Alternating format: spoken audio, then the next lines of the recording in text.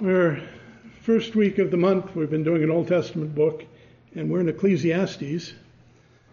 For those of you who aren't familiar with it, I really love the book because in it you have the wisest mere man who ever lived, Solomon, looking at all the things of the world and the things the world has to offer, and he finds it all to be vanity.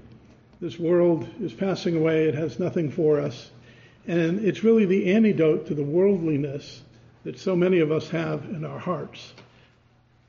Today we'll be in chapter 3 of Ecclesiastes. We did the first 15 verses last month, and we'll be doing the last portion, 16 through 22 today, but I want to read the whole chapter because it's all tied together. He's talking in the section we're looking at today about justice. And that's becoming quite a hot topic in our day and age, is it not? We have the so-called social justice, which is the new racism.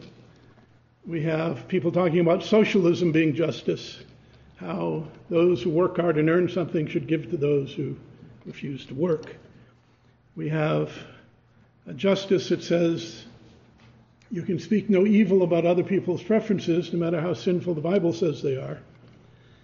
And it is unjust for you to do that, and it is just for us to stop you. We see the laws of our land in the judiciate. First they accept evil, then they start to protect evil, and then they require evil. And in this state, we know a young police officer, he just graduated from Weed. They passed a new law requiring teachers and law enforcement officers to basically accept homosexuality and not to speak against them. And on his Facebook page, he had spoken against, giving children to same-sex couples to raise. And so he was fired because he had broken the law. And we're seeing that more and more even in our own country. And for many of us as Christians, we get fired up by these things. There are some Christians who want to, they have their eschatology of victory. And we must take over the world and make the world Christian, take over the government. And on the other end, you have people who give up. And well, if the law requires that, then it's fine. I'll bow my knee to it. Solomon, in this passage, talks about the vanity of those things. And so as we read through this, think about our problems with justice and our desire for justice, and where that is leading us. So Ecclesiastes chapter 3, I'll read the whole thing, and then we'll start looking at verse 16. For everything there is a season, and a time for every matter under heaven, a time to be born, and a time to die, a time to plant, and a time to pluck up what is planted, a time to kill, and a time to heal, a time to break down, and a time to build up, a time to weep and a time to laugh, a time to mourn and a time to dance, a time to cast away stones and a time to gather stones together, a time to embrace and a time to refrain from embracing, a time to seek and a time to lose, a time to keep and a time to cast away, a time to tear and a time to sow, a time to keep silence and a time to speak, a time to love and a time to hate, a time for war and a time for peace. What gain has the worker from his toil? I have seen the business that God has given to the children of man to be busy with. He has made everything beautiful in its time. Also, he has put eternity into man's heart, yet so that he cannot find out what God has done from the beginning to the end.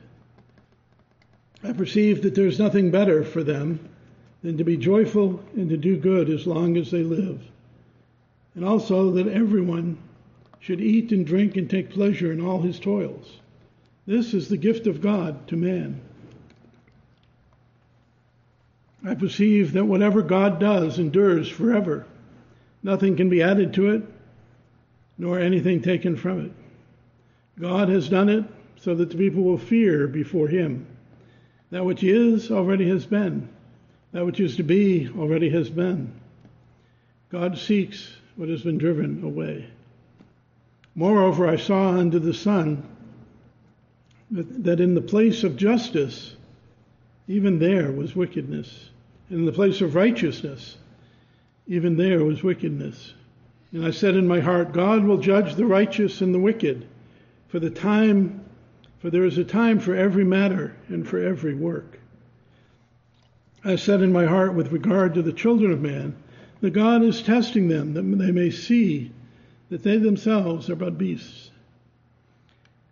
For what happens to the children of man and what happens to the beasts is the same. As one dies, so the other dies. They all have the same breath, and man has no advantage over the beast, for all is vanity. All go to one place, and are from the dust, and to dust they return. Who knows whether the spirit of man goes up and the spirit of the beast goes down into the earth? So I saw that there is nothing better than for a man should rejoice in his work, for that is his lot. Who can bring him to see what will be after him? Let us pray.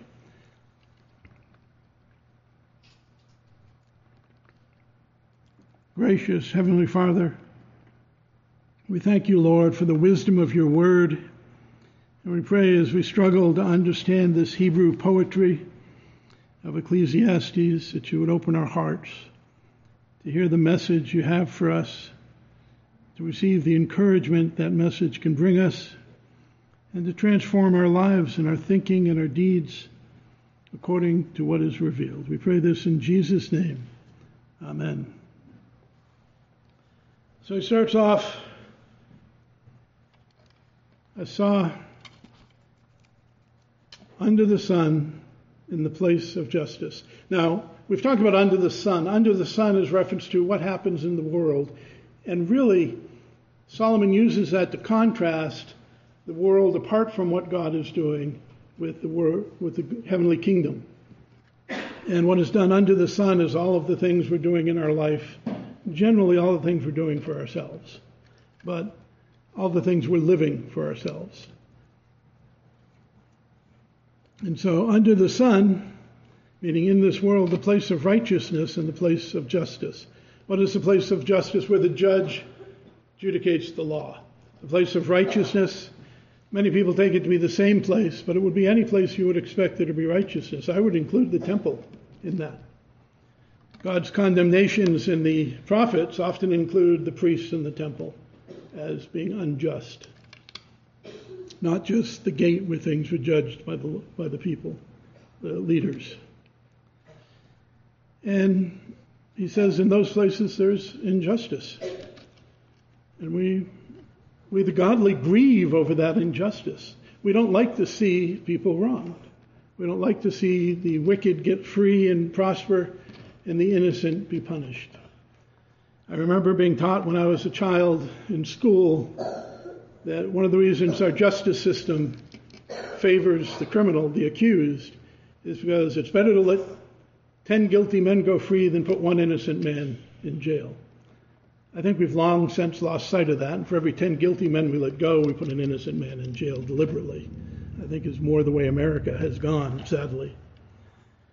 But there's more and more injustice, and if you read through the history of Israel, you have in the book of Judges, you have a great judge, and then you have apostasy.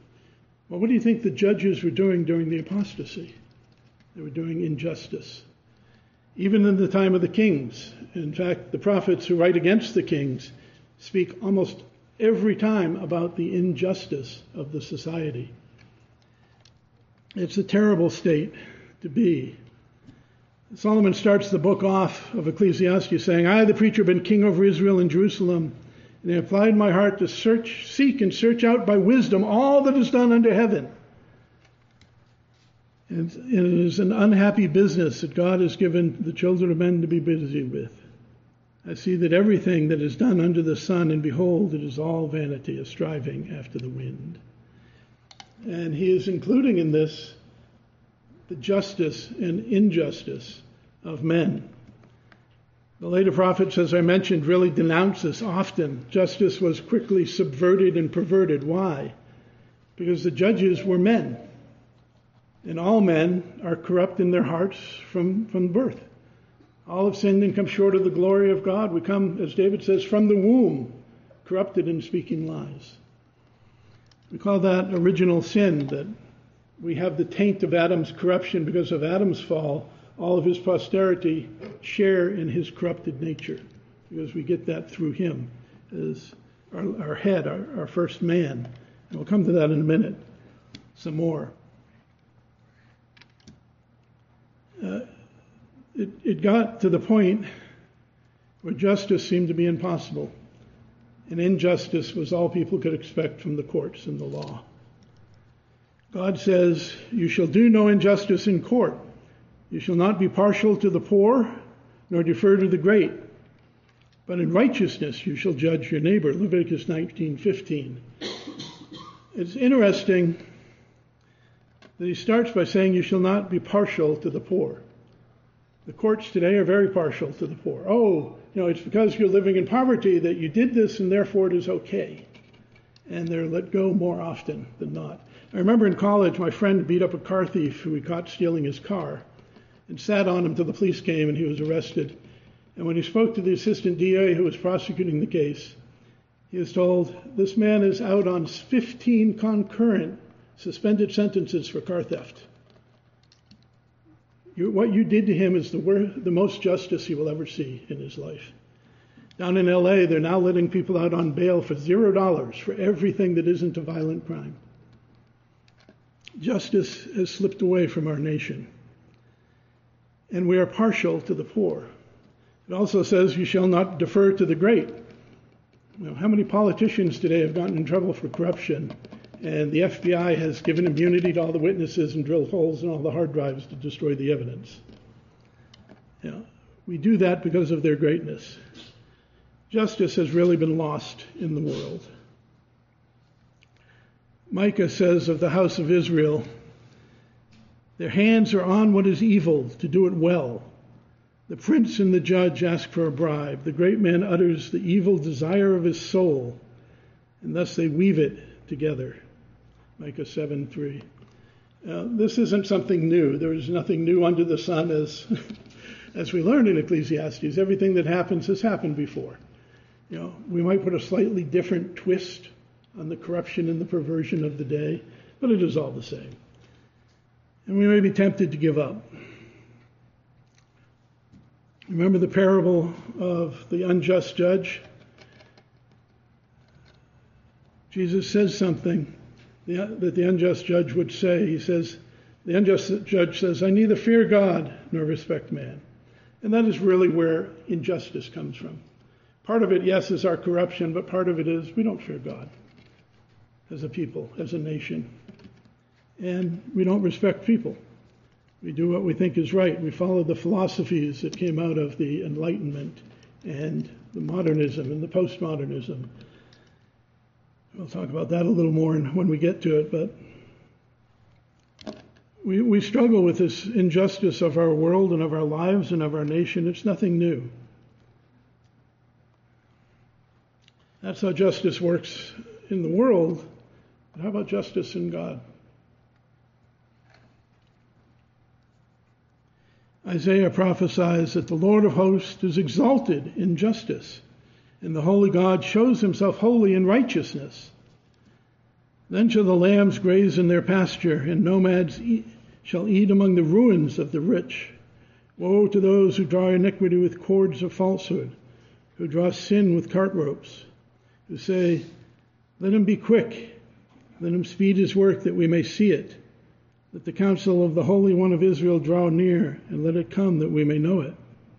Woe to those who call evil good and good evil, who put darkness for light and light for darkness, who put bitter for sweet and sweet for bitter.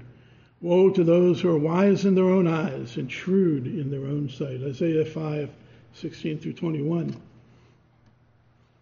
That is describing the injustice in the people, the leaders of his day and the people of his days. The leaders don't get away with injustice if the people don't allow it.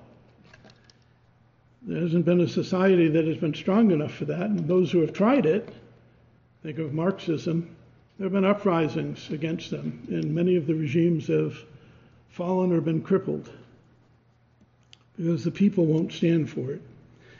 Going back to the parable of the unjust judge, the unjust judge said, "Yet this widow keeps bothering me, so I will give her justice, so that she will not bear me down by her continual coming." Yes, we can have an impact even on the unjust judge. But hear what the unrighteous judge says. Will not God give justice to his elect who cry to him day and night? Will he delay long over them? I tell you, he will give justice to them speedily. Nevertheless, when the Son of Man comes, will he find faith on the earth? Luke 18:5-8. Man judges according to his own desires, his own wants. The Lord sits enthroned forever. He has established his throne for justice, and he judges the world with righteousness. He judges the people with uprightness. Psalm 9:7-8. God's justice will not be like the world's justice. We can hope in his justice. We can hope in what he will do when he comes to judge the world. Remember Solomon's conclusion to this whole book. That's really the key to understanding the book of Ecclesiastes. We've talked before about how many people despise the book as the ravings of a depressed man. No, all scripture is God-breathed. This is what God has said to us. And the point he's making through all of this book is summed up in the last verses, chapter 12, 13, and 14. The end of the matter, all has been heard. Fear God and keep his commandments, for this is the whole duty of man. For God will bring every deed into judgment, and every secret thing, whether good or evil. This is how he wraps up his thoughts on his examination of everything done under the sun in the world. It's better than all the things the world has to offer to obey God, submit to God, and please God. Verse 17, there is a time for everything. We read that just a moment ago. Time to be born, a time to die. Well, apparently, there's a time for God's justice, and that is to come. This is the day of mercy. Jesus says in Matthew 5:45, that he makes the sun rise on the evil and the good. He sends rain on the just and the unjust. They get the same blessings as everyone else. God is merciful to them, but he has promised a great and terrible day of judgment. We spoke of that at length when we were in the book of 1st and 2nd Thessalonians. The great and terrible day of the Lord will come. He will punish all his enemies and bring justice to everyone. Thank God that Christ has paid the price for our sins. I would not want to be on the wrong side on that day. Peter says that the Lord is not slow to fulfill his promises, some count slowness, but he is patient towards you, not wishing that anyone should perish, but that all should reach repentance. This is the day of his mercy, the day of his patience. The word is going out, as we saw in 2 Corinthians a few months back, that we should not give up this day, this opportunity, this grace that we have received to hear the word and believe the word. It is that day of his mercy, the day that he will hear us and accept us. The day when God judges the world in perfect justice, though, will come. And that is what Solomon is speaking of here. The justice of the Lord will come. Now, the next session is very hard for people to understand. And if you take it out of context, you can make it mean the wrong thing. It says that God is testing the sons of Adam. Now, that's a little literal translation. The ESV had children of man. And while it's not a big point in this passage, they do that a lot. The modern translations try to accommodate the modern culture that wants a gender-neutral Bible. And it's not a big deal here, but if we think about it, it is important for us to remember. The inheritance was through the son. Men were the head of the house. This is God's practical representation, his teaching about our relationship with him. We need to think of it, many people think of it as the dated male chauvinism, the dated male chauvinism and misogamy of the Bible. And they hate the Bible for this concept.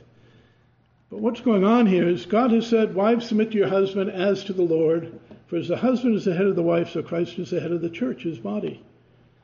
Now the church submits to Christ, so wives should submit to their husbands, Ephesians 5:22 and 24.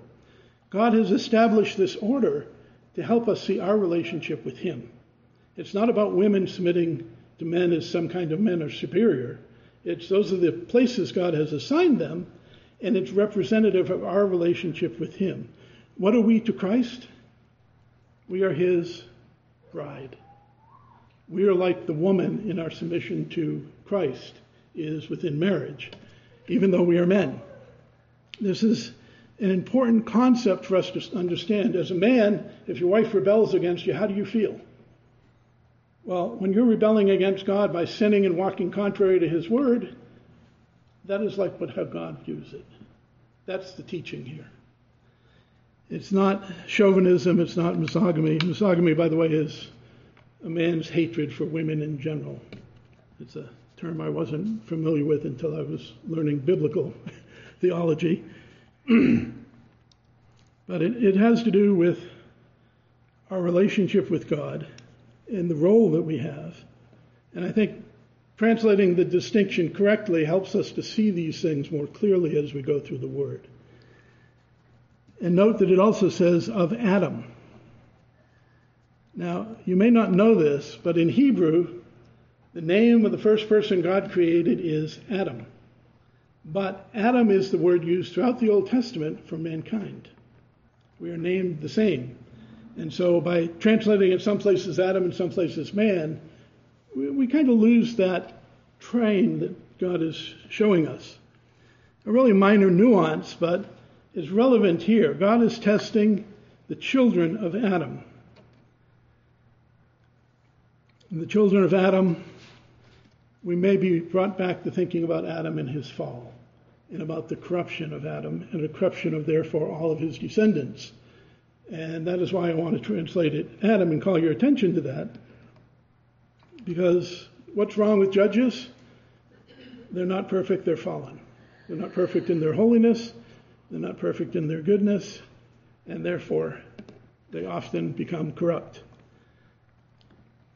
And I think the original translation brings that out. Now, testing of man. Does God need to test us to know our heart? No. What is the testing here? Explicitly, the testing is that they might see that they themselves are but beasts. They themselves, it's an emphatic in the Hebrew. In English, it doesn't really work for us sometimes because we have different ways of doing emphatic than they did. But they repeat it. And he repeats it here because that's the purpose. God is testing you not so he knows who you are, but so that you know who you are and that I know who I am. And there are many tests in our life that really, if we look at them rightly, they're showing us where we're coming up short. And that's the purpose of his testing them, that they are no more than beasts. Now, he's not supporting the modern idea of evolution, that we evolved from animals and we're no more than an animal, or the modern philosophical belief that we are just a machine, just an accumulation of parts, random electrical signals in our brain is all we are. They use that to dehumanize us. We are made in the image of God, to knowledge and righteousness and holiness, and that makes us different than the beasts. But what he's bringing up to us is what happens to man happens to beasts the same way. What is that? Well, we suffer injury, we suffer sickness, we suffer pain and frustration. And what was the curse upon Adam? You'll work the land and it will produce for you perfect fruit? No, briars and thorns. The animals suffer with the same thing. All of creation is groaning because of this corruption of the world. The man and beast, they suffer the same thing. And in the end, it's pointed all to die once. We die. And what happens when we die? Our bodies go down to the grave. We return to the earth. We'll get to that in just a moment. But how do we understand this passage? In light of its own context, we know what he is talking about, that he's talking about our corruption, our injustice. And in chapter 12, verse 7, speaking of man's death, he says, "Dust returns to the earth as it was, and the spirit returns to God who gave it." Now, sometimes people get confused about this passage and think all we are is an animal, we go to the grave. Evolution is right. Modern philosophical worldview that says we're just electrical impulses is right. That's definitely not his opinion, because he says that the spirit returns to God in chapter 12.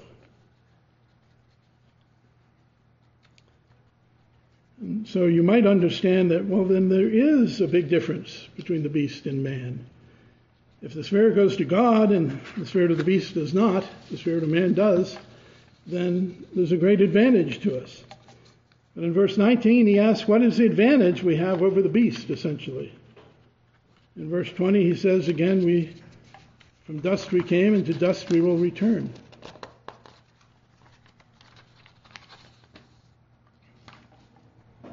Our body returns to dust. We all go to the grave. There are some notable exceptions. We'll talk about that in a minute. But when we go to the grave, we return to dust. Where is Solomon's body today? Can we take out his corpse and look at it? No. He's long since turned to dust. Returned to whence he came. They didn't have they had embalming in his days, but the Jews certainly didn't practice embalming. Their practice was you put the body in the sepulcher, and it would turn to bone. You would pile the bones gently and honorably in a corner so that the next body could come in, and over time the bones would turn to dust. From dust you were formed, right? The Lord God formed man from the dust of the ground and breathed into his nostrils the breath of life, and man became a living creature, Genesis 2:7. Note there are two parts there. Right? There's the body formed of dust and the spirit. The word breath and spirit are actually the same in most places. Breath is translated as spirit or breath, the same word in Hebrew. And here that word is the same for spirit. The breath of life was the spirit put into the man. So there are these two parts. But apart from God's judgment, he says, by the sweat of your face you'll eat bread until you return to the ground, for out of it you were taken, dust you were, dust you will become. His judgment in Genesis 3:19. It brings us to then the soul. The soul is not very clearly stated here because that's really not his purpose, but I do want to touch on that briefly, far more briefly than I wrote down because I tend to run long. All right. There's a problem. The Old Testament doesn't really talk about the intermediate state much, and it doesn't talk about eternity much. And unbelieving scholars try to twist the scarcity of information to imply that somehow the doctrine of the afterlife was invented later and hadn't been invented yet. And therefore they can discard the New Testament as modern ideas being put into the Bible. They want to destroy the credibility of the Bible because the Bible is what God says to us, and if we listen to it, it will transform our lives. We don't believe that. As Christians, we believe that all Scripture really is God-breathed. How then do we handle the fact that the Old Testament has less to say about something than the New? Well, we'll deal with that shortly. We know that all Scripture is God-breathed, so when we want to interpret one passage, we can use what else is taught in the Bible. Biblical theology is the idea you go through the Bible and you figure out what it's saying and you interpret its theology. Systematic theology is the next step, where you then compare that with every other place it talks about the subject and try to make sure you have no discontinuities or no disagreements. And it's resolving those disagreements that helps us to know the truth of what it means.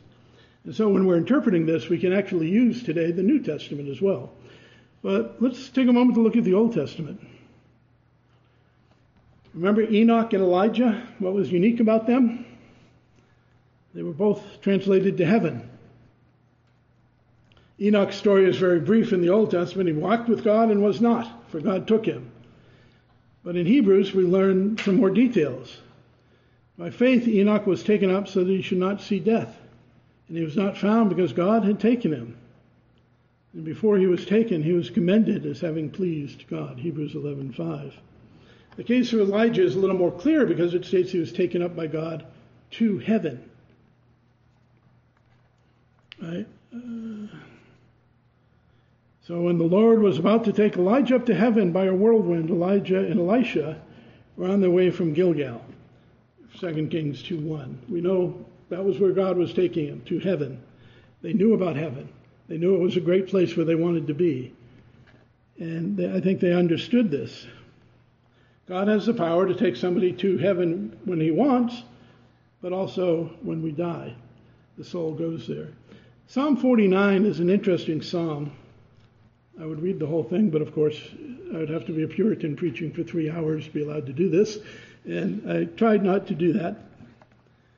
The author is troubled by the prosperity and success of the wicked, but he finds comfort in the fact that this present imbalance between the fortunes of the godly and the ungodly will be set to rights in the afterlife. He clearly believes that kind of reward system. And there are two ideas that we see in the Old Testament, even though it's not as explicitly stated as in the New Testament, like in the New Testament. And that is the continuity of us as a person after death, and particularly with that intimate relationship with God being preserved. And the fact that there will be justice. In the afterlife, we will receive the rewards we do not have in this life, and the wicked will receive the punishments they did not get in this life, along with the punishment for their sin in general. Job, who certainly predates Solomon and Israel, knew about the resurrection. A famous passage in Job 19:25 through 27 says, "For I know that my Redeemer lives, and that at the last he will stand upon the earth. And after my skin has thus been destroyed, yet in my flesh I shall see God, whom I shall see for myself, and mine eyes shall behold, and not another. My heart faints within me."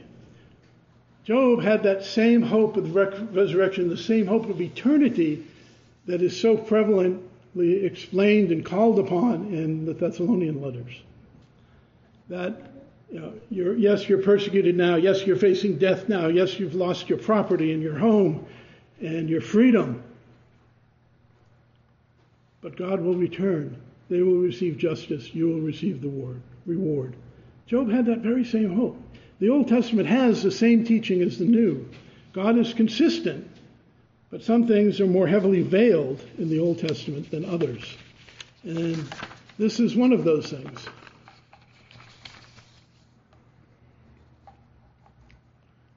In Isaiah, we actually read the passage that Jesus quotes and uses.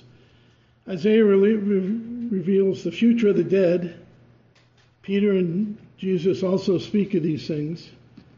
He says, in the new heaven and the new earth, this is Isaiah speaking, but 2 Peter 3:13 and Revelation 21:1 say the same thing. In the new heaven and the new earth that I shall remain before me, says the Lord, and so shall your offspring and your name remain. From the new moon to new moon and Sabbath to Sabbath, all flesh shall come to worship before me, declares the Lord. And they shall go out and look upon the dead bodies of those who have rebelled against me. For their worm shall not die and their fire shall not be quenched. Jesus says that in Mark 9:44-49, and John in Revelation 14:10 and 11. And they shall be an abhorrence to all flesh. That's Isaiah 66, 22 through 24. The teaching is the same. It's just brought into greater focus in the New Testament. Daniel promises, and I won't read him right now, but Daniel promises that there will be a resurrection. Many who sleep in the earth, many who sleep in the dust of the earth, shall awake, some to everlasting life, some to shame and everlasting contempt. Daniel 12:1 and 2. In the New Testament, the teachings of the afterlife and the intermediate state are much more clear than in the Old Testament. The Old Testament is teaching the same thing. What does it all mean?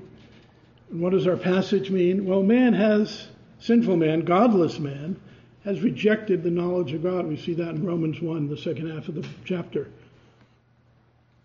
And they have forsaken the knowledge of God and therefore the knowledge and the truth of justice.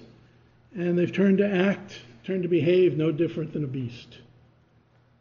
They have no future hope like a beast.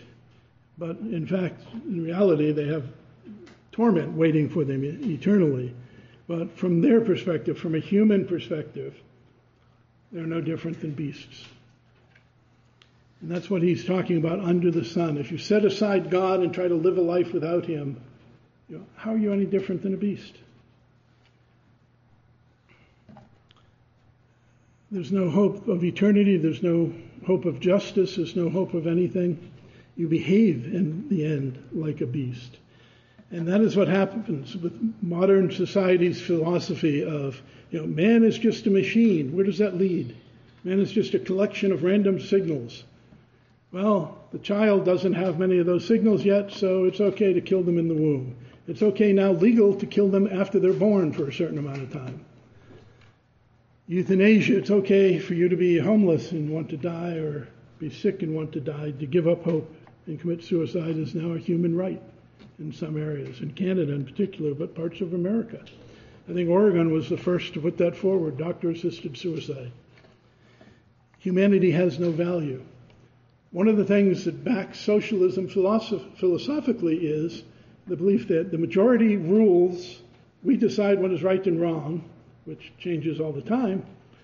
But since that never works because the minority will always oppose it, we have the right as the majority to force the minority to believe what we want them to believe and to do what we want them to do.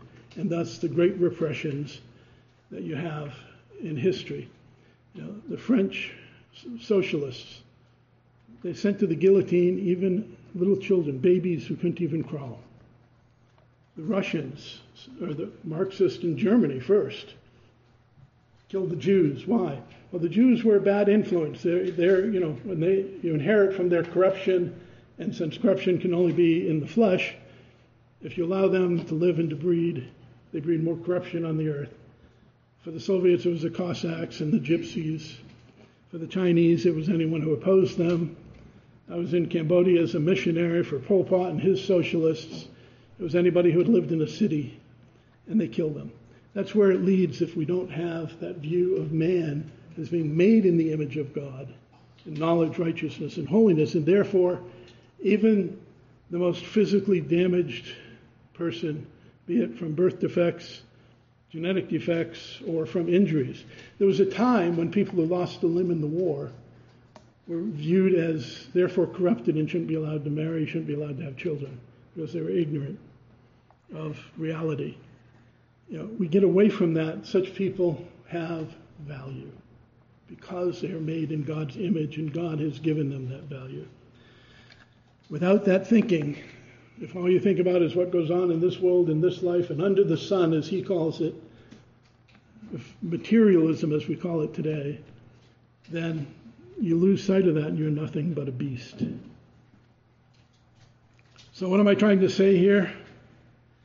Well, how do we understand this? Ecclesiastes 12:7, I read it, is telling us that the soul does return to God. And so when we read this passage, we need to interpret it in light of what Solomon himself is explaining to us.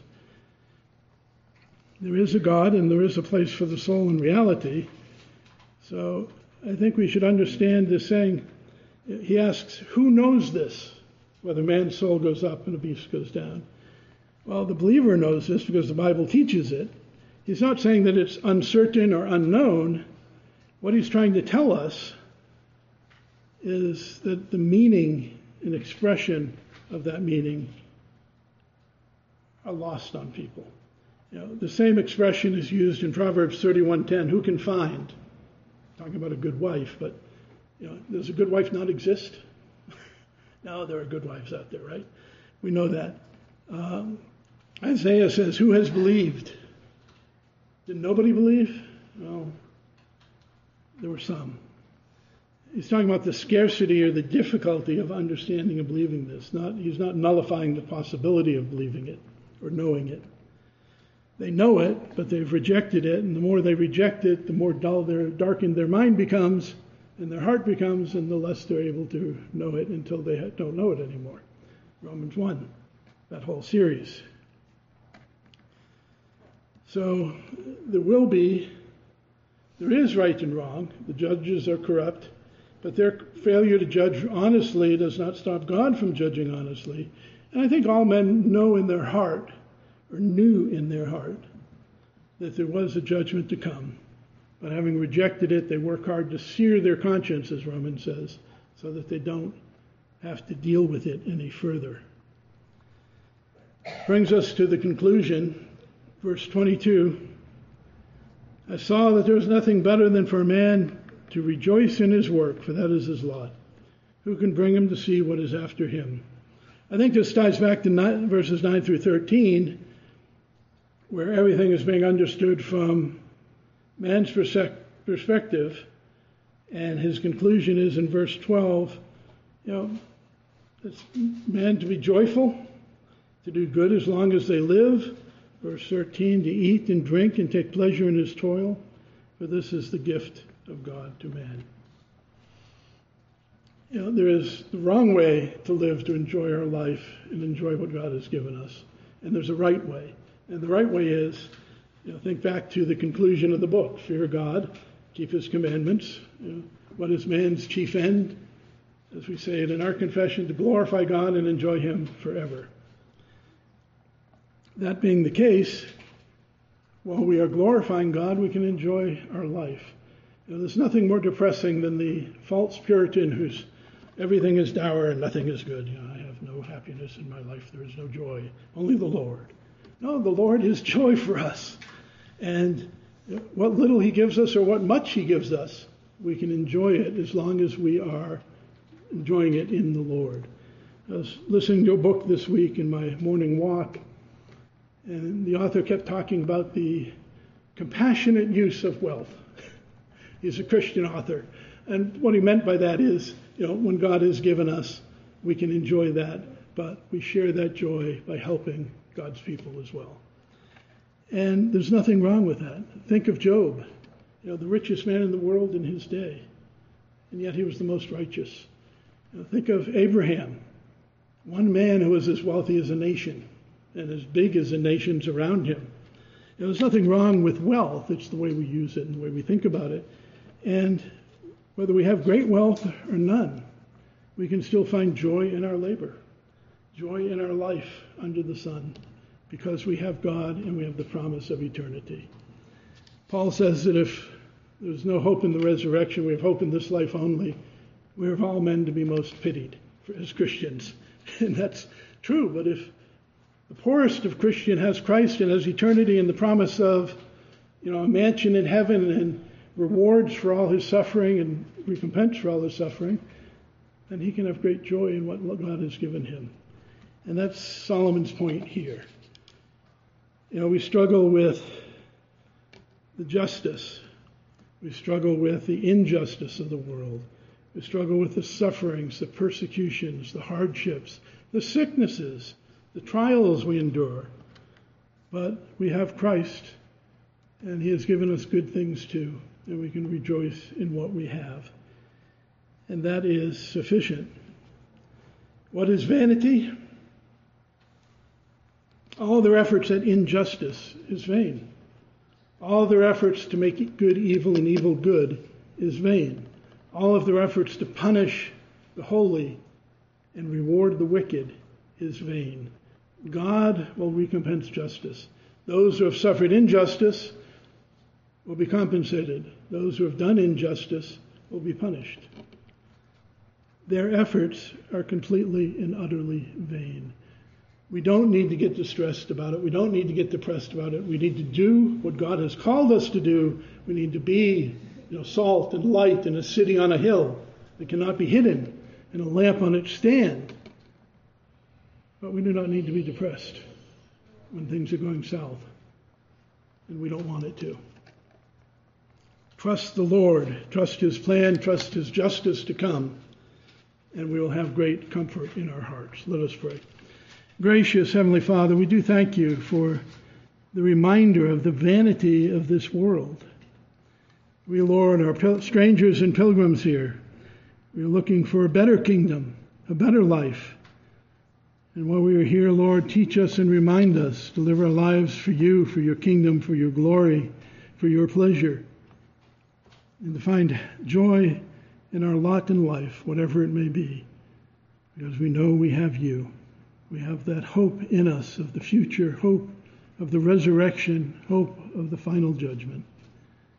Encourage us with that thought, Lord, as we face growing injustice and iniquity in the world.